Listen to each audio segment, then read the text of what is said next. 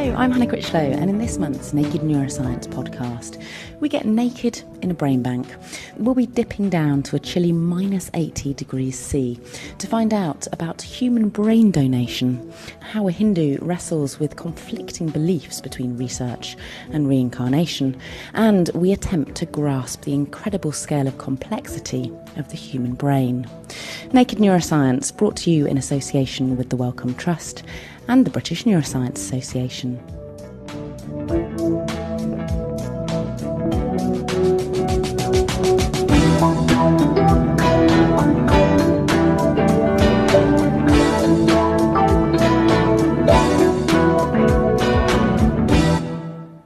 In last month's podcast, I took a trip to New Zealand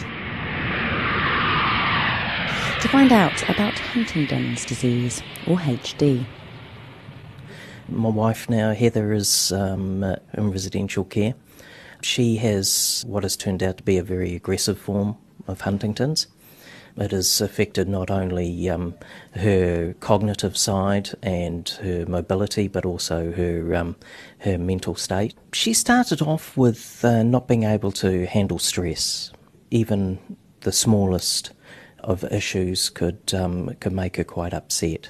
Also, in terms of depression, she suffered from that a little as well. But just in the last 6 months, she's been, declining in terms of her mental state. And where she currently resides, there is between 4 and 6 people with Huntington's, and they all are so different. You've got one person that you just wouldn't realise. In fact, a GP probably wouldn't realise that they have HD. You've got other people that have the movement issues, and you've got, people with the emotional and the cognitive issues.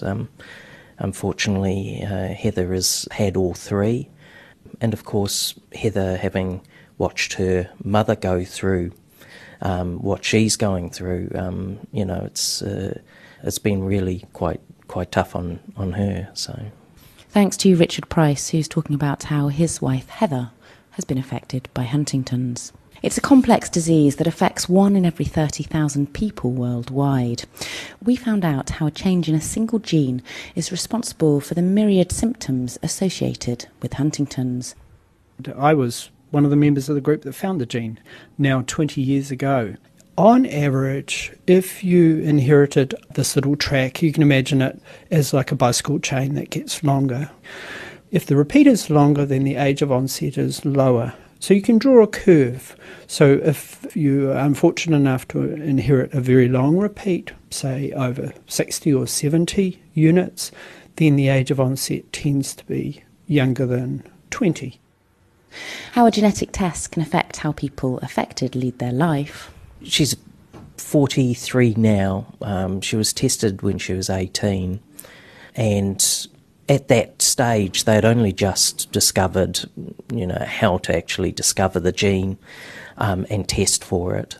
She was, Heather's a very, positive and proactive person, so she wanted to know whether she was going to have the symptoms later on in life. So. It was quite tough, but she got through it. In fact, it helped her knowing rather than not knowing.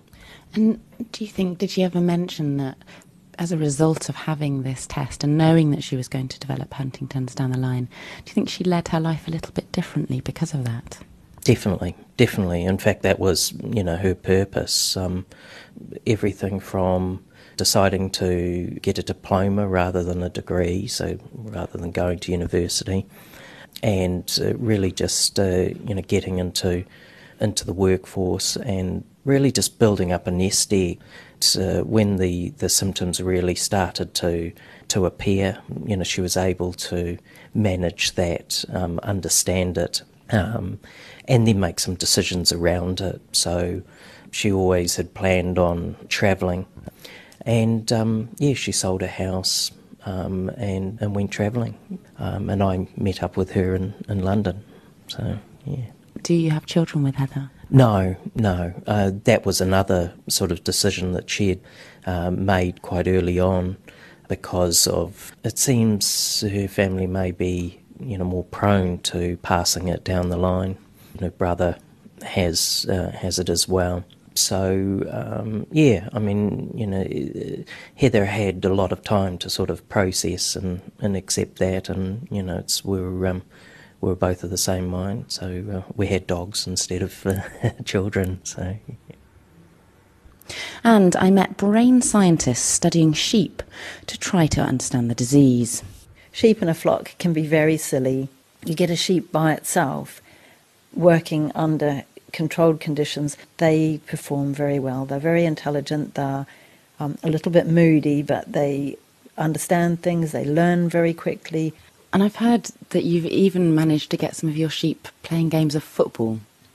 The sheep don't play football with each other, but I did teach sheep how to kick a ball into a goal, because I'm looking for tasks of skill and motor coordination, and I also wanted something that sheep didn't normally do. Now, sheep don't normally kick a football. If they see a football in a field, they would be afraid of it because it was weird. But I taught the sheep how to kick a football because I know that it's a good test of balance, coordination and skill.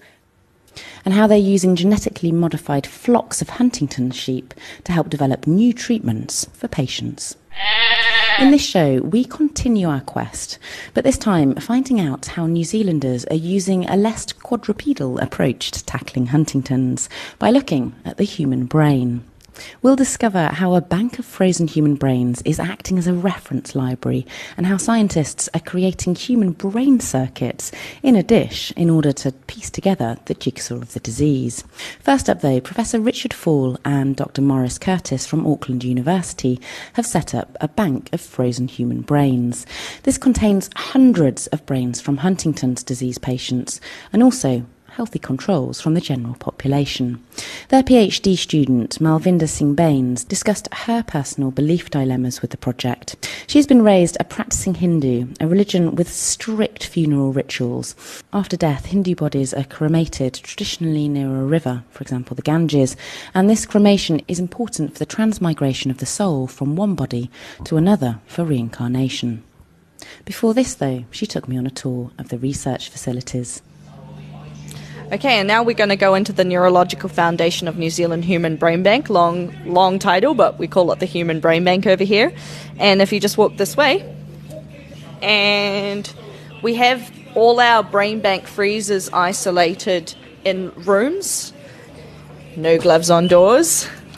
So just through the door. We've entered into the brain bank room, so it's got a massive freezer in here which is humming away. You might be able to hear it, and there's also a fume cupboard over there where I'm presuming some dissection can take place into very clean conditions. Can you open up the brain bank and show us some of the samples? Indeed.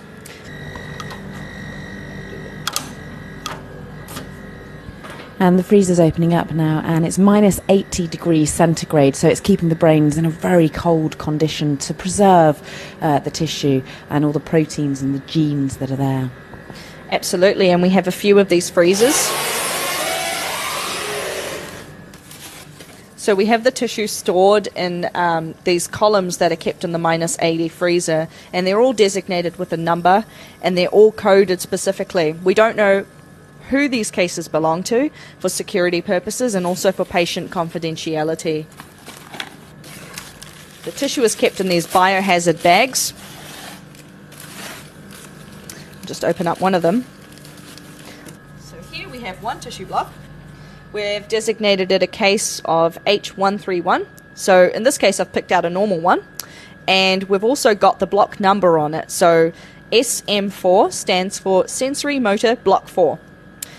So that's sensory motor cortex. Yes. So it's a band of your brain which runs kind of from ear to ear. If you imagine having a hairband on or an Alice band, that's roughly about where the sensory motor cortex would be. And the sensory motor cortex is involved in processing all of the sensory information that comes in through our body. So, for example, sense of touch, sense of temperature, and a sense of self as well, I think. Absolutely. Sensory motor cortex is probably one of the most important cortical regions. And So can we open this sample without jeopardising the integrity of the tissue, but open it and just have a quick look? absolutely. So we have each of our blocks that are wrapped in foil. So we snap freeze them using dry ice. I think this one has a few layers on it. And we're unravelling now the block of human brain tissue. So this is a fresh piece of tissue, and you can actually see the gyri. You can see, yeah, so the brain, the human brain, has these folds in it which almost make it look like a walnut, and I can see now all of the gyri, so those like little folds coming into the brain, which almost look like, I don't know, like a riverbed that's flowing into the brain with little bits of blood, which that's how the brain gets its blood kind of supply and the oxygen rushing to it. And I can see that really intricate details there in this frozen block of tissue. It's quite awe-inspiring, actually. So that's a part of some. It's very real. You know, when you see the brain this way, you know that this is such a precious gift from a person. And you can even see the little tiny vessels on the top of the meninges. If you look very carefully, you can see the little capillaries. And that's how the brain gets its oxygen, through these little capillaries, through this vasculature which lies on almost the surface of the brain. You can even see the separation between the grey and the white matter. So the grey matter contains all the bodies of the cells, of the neurons, and then the white matter contains all their processes. So all of the connections come through the white matter here, and it's just very distinct. We haven't even stained the tissue. You can get so much information just from one block. It's beautiful. Thank you. And quick question. Would you donate your brain for medical research for this type of study? Absolutely. I think the care that we take into the processing of every single block of tissue and just the brain as a whole, we treat these brains like as if it was our grandparents or our parents, and I would certainly donate my brain with the knowledge of how well we treat the tissue here. With the Indian culture, certain different cultural groups amongst Indians, the Indian population, we have beliefs of that the blood of our body is sacred and our organs are sacred, that the tissue is sacred. And this is why when a person passes away, we practice the art of cremating. So in other words, giving everything back to the earth, so sending our ashes into the ocean, and then passing on to the other side. So the sensitive topic of tissue donation, i.e. leaving a part of yourself on earth, is very, very different for Indians. So for me, I've actually had an internal cultural battle as well. I actually wasn't allowed to donate blood at a point. And now, because of your family's wishes? Yes, because of the cultural commitments and also the family understanding there that, you know, blood is sacred. I've brought my parents to the centre and shown them firsthand what we do. And also my parents can see how precious the information is. It's almost as if that knowledge has armed them with the understanding that we can actually learn so much from what we have. Thanks, Malvinda. Now over to Dr. Maurice Curtis, Deputy Director of this brain bank, on some of the results from the samples to date. So one of the things I've been interested in are the stem cells in the brain. These are cells that have the capacity to divide and become any other cell type in the whole body, actually. But in this case, in the brain, they would normally go on to become either glial cells, which are the supporting cells of the nervous system, or neurons, which are kind of the active unit of the brain. And these stem cells we'd always thought were very important during the development of the brain. In fact, it's those stem cells that produce about 160 billion neurons in the course of about 4 or 5 weeks when we are developing in utero. But once you're born, the thought has always been that you don't have any more stem cells in the brain. So the number of cells in your brain that you are born with, people used to think that that was it for life. So if you have any trauma or if you do any damage to your brain, then you can't replace those cells. That was the traditional hypothesis. That's right. That's what I was taught when I first started out in university. Only a few years later, and I can still remember where I was standing when I read the paper in 1998, which indicated a paper that showed unequivocally that the brain produces new brain cells. That was staggering to me, and I thought I have to know more about this. And so we were actually interested in the Huntington's disease brain for the reason that the area that the stem cells reside is exactly next door, right? They're neighbours, right next door to the area that actually degenerates in Huntington's disease. So you've got this interesting situation where In Huntington's disease, the regenerative area and the degenerative area are neighbours. They're right next to each other. So the areas that we're referring to when we say the stem cell area is an area called the subventricular zone. It sits right next to the lateral ventricle in the brain. That's the fluid-filled space in the middle of the brain. Just next to the subventricular zone is the caudate nucleus, and the caudate nucleus is the area that degenerates in Huntington's disease, and it normally is involved with mood and movement, and hence people with Huntington's disease have problems with movement, and also they can have mood disturbances. And so we were interested to see whether or not the area that is responsible for regenerating the brain, at least during development, was upregulated, or whether more stem cells were born in that area in response to the area next door, the caudate nucleus, degenerating. And so we used some special stains, and what we found was that the more degeneration that was occurring in the caudate nucleus, the more regenerating cells, or the more stem cells we found in the area next door, the subventricular zone. So it's kind of almost the opposite of what you might expect. Yeah, that's right. So you might naturally think it would go the other way. But if you think about how skin repairs itself, when you cut yourself, you'd think, well, that's going to kill off the cells. But actually what it does is it gets the stem cells engaged, and they come along and they repair it. And within a few weeks, you're left with just a small scar, but not an open wound anymore. Of course, the brain isn't nearly as able to cope with insults, but the process is similar, just on a smaller scale. So what's going wrong with the patients with Huntington's disease then? So they're having more degeneration in this particular area of the brain, but they're trying to compensate with this regeneration. But why isn't it happening properly, so that those regenerating cells are properly getting down into that region, making the circuit and replacing those lost cells? Yeah, so there's a couple of problems there, I suppose, that the brain has to overcome.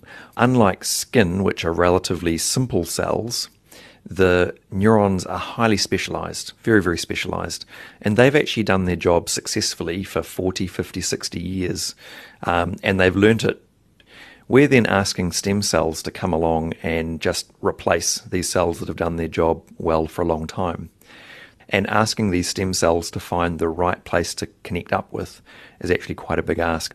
It's a case of too little, too late, and so we don't really get the true regeneration that would be nice to be seen there. So is there some genetic reason for why these new regenerating cells aren't recircuiting or getting into the circuit properly as well? Is that something to do with the genetics of Huntington's? We don't know. We certainly don't have a lot of information about that. What we do know is that some of the abnormalities that occur in cells with Huntington's disease actually affect stem cells less. So, for instance, the Huntington protein, which abnormally accumulate in Huntington's disease, that normally is a real problem for neurons. And it accumulates because the neurons are very old and they don't have such good ways of being able to get rid of those abnormal proteins, the Huntington.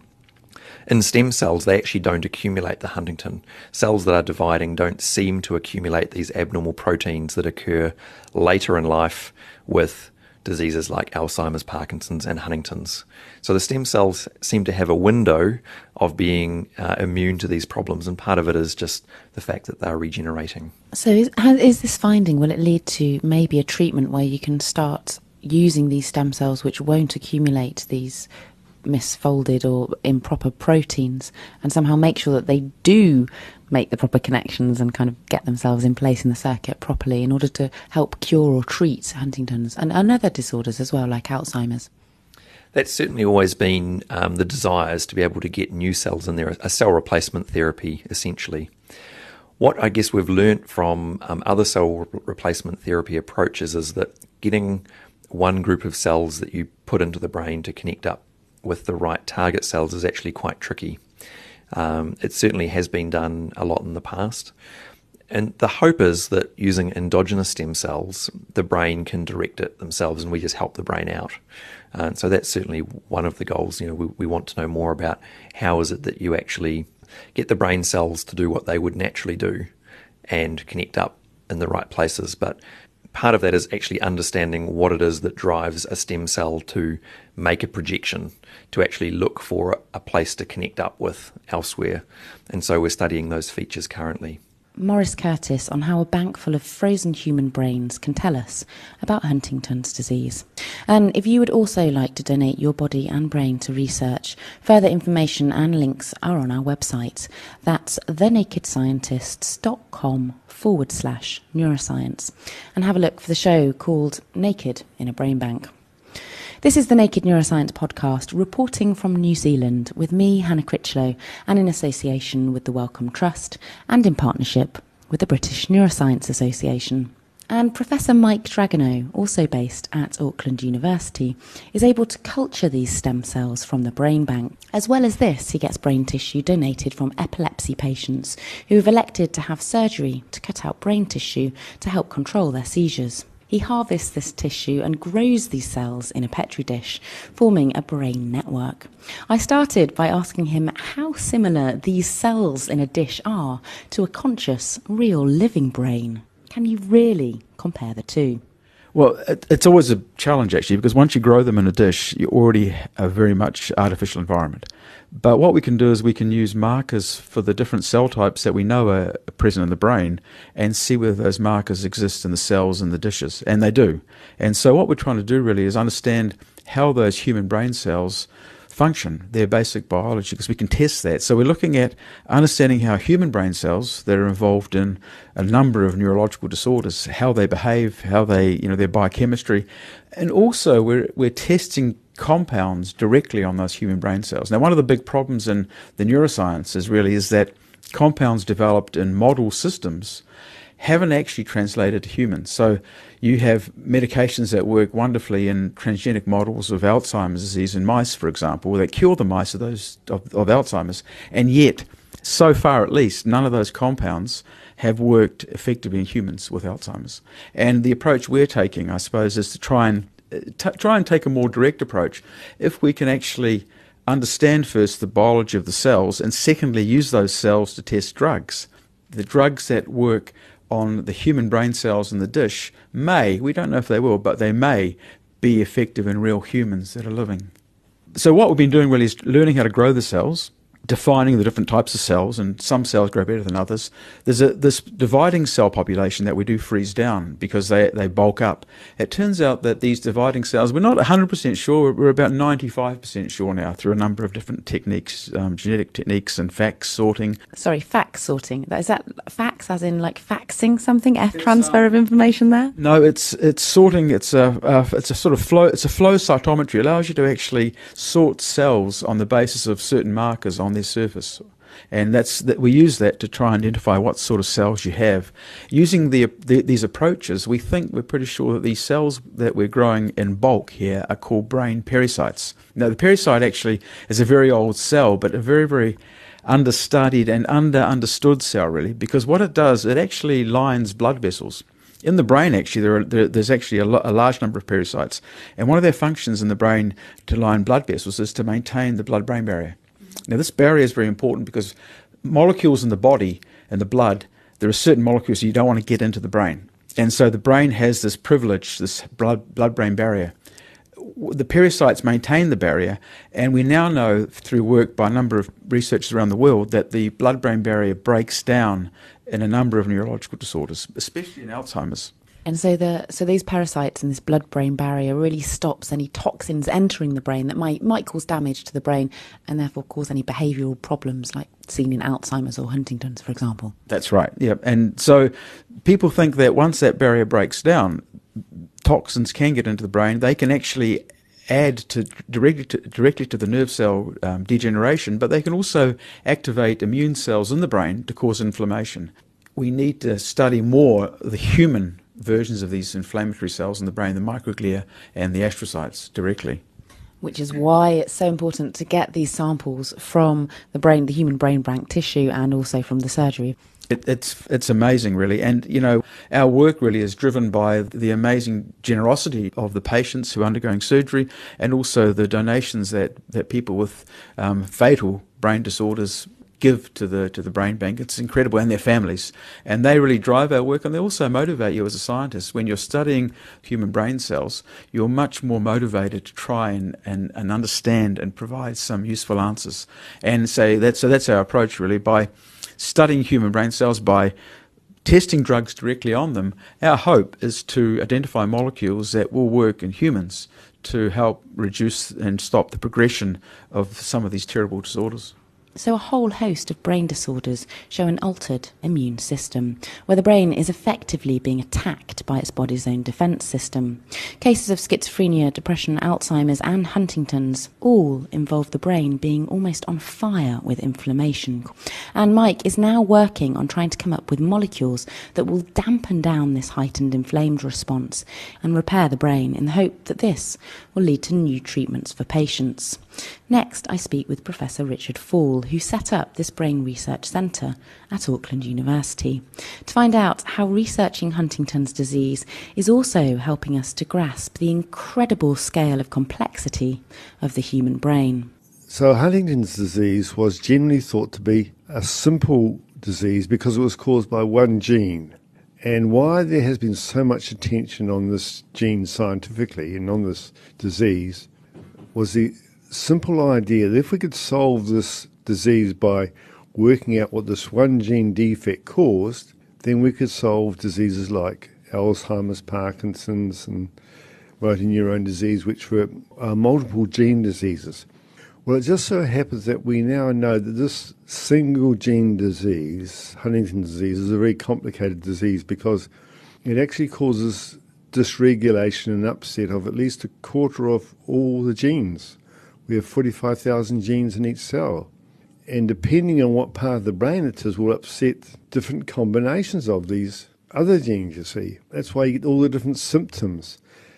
And so genetics is a very complex science now. We thought it was a simple science when I was at school, and that this gene would do just one thing. It doesn't. The gene makes a protein. That protein interacts with other genes and causes them to change their function or change their pattern of protein production. So there is a sort of an effect which spreads like wildfire in variable ways, and the variation is affected by the environment. And so we know that people in different environments, even with the same gene, will result in different patterns of brain degeneration and symptoms. And Huntington's disease has taught us the fundamental principles of, and that the human brain is more complex than what we ever imagined. We can't explain a human thought. We can't explain what a sudden burst of genius is. And we are beginning to unravel that, but it's almost as if we climb to the top of Mount Everest thinking we're going to solve this disease, and then we see all the Himalayas before us, which are even higher. And that's the challenge of doing brain research. There's going to be several lifetimes of work to unravel the human brain and what it all. And this disease has actually led us along that path. Thanks to Richard Fall. And we close the Naked Down Under show series with some of the Auckland scientists' favourite jokes. Well, it's someone bringing back a parrot to a pet shop in one of the old Monty Python movies, and the owner of the pet shop is trying to convince the person bringing it back that it actually is alive and isn't dead at all, as the owner believes. And they're just to and fro. It's a fantastic skit. I can only remember one. It's really terrible. Yeah, that's fine. It's my daughter's joke. What's green and goes up? I don't know. What's green and goes up? A cucumber in an elevator. My favourite joke is a kid joke, and it's one that my wife just hates when I tell. It's, where do you find a legless tortoise? And the answer, of course, is where you left it. It's pretty bad, isn't it? Scientists don't really do humour. We're not a normal cross-section of the population. And that's all we have time for. Thanks to all those in the New Zealand Naked Scientist series. That's Richard Fall, Richard Price, Lynette Tippett, Russell Snell, Jenny Morton and Elisa McGregor, Malvinda Singh Baines, Maurice Curtis and Mike Drugano. You can find the full transcript for this episode and others in the series at Naked Scientists/neuroscience. And if you have any questions or comments, then do get in touch at hannah@thenakedscientists.com. And you can find The Naked Scientists on Facebook and Twitter. See you next month to continue the journey to open our minds.